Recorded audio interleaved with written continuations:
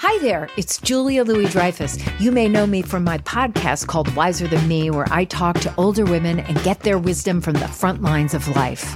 I was amazed by how many people told me our show made them look forward to getting older, which is why I'm here to talk about Season 2 of the show. Sally Field, Billie Jean King, Beverly Johnson, Ina Garten, Bonnie Raitt, just to name a few. All hail old women. Wiser Than Me Season 2 is out now from Lemonada Media. It's Merriam-Webster's Word of the Day for March 15th. Brought to you by Merriam-Webster.com, the popular dictionary site delivering authoritative definitions, rich, helpful usage content, and dynamic features for language lovers and language learners alike. Today's word is gadzookery, spelled Gadzookery. Gadzookery is a noun that means, in British English, the use of archaisms, as in a historical novel.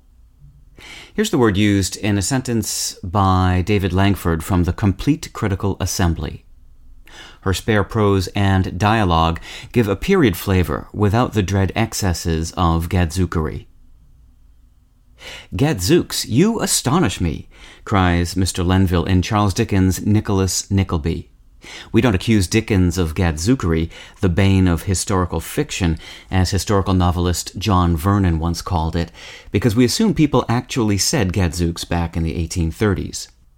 Gadzooks is a mild oath that's thought to be an old-fashioned euphemism for God's hooks, a reference supposedly to the nails of the Crucifixion. Today's historical novelists must toe a fine line, avoiding anachronistic expressions while at the same time rejecting modern expressions such as okay and nice.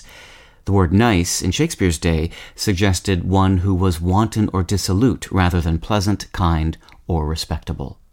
With your word of the day, I'm Peter Sokolowski. Visit Merriam-Webster.com for word games and quizzes, words at play blogs and articles, Ask the Editor videos, and real-time lookup trends. Visit Merriam-Webster.com today.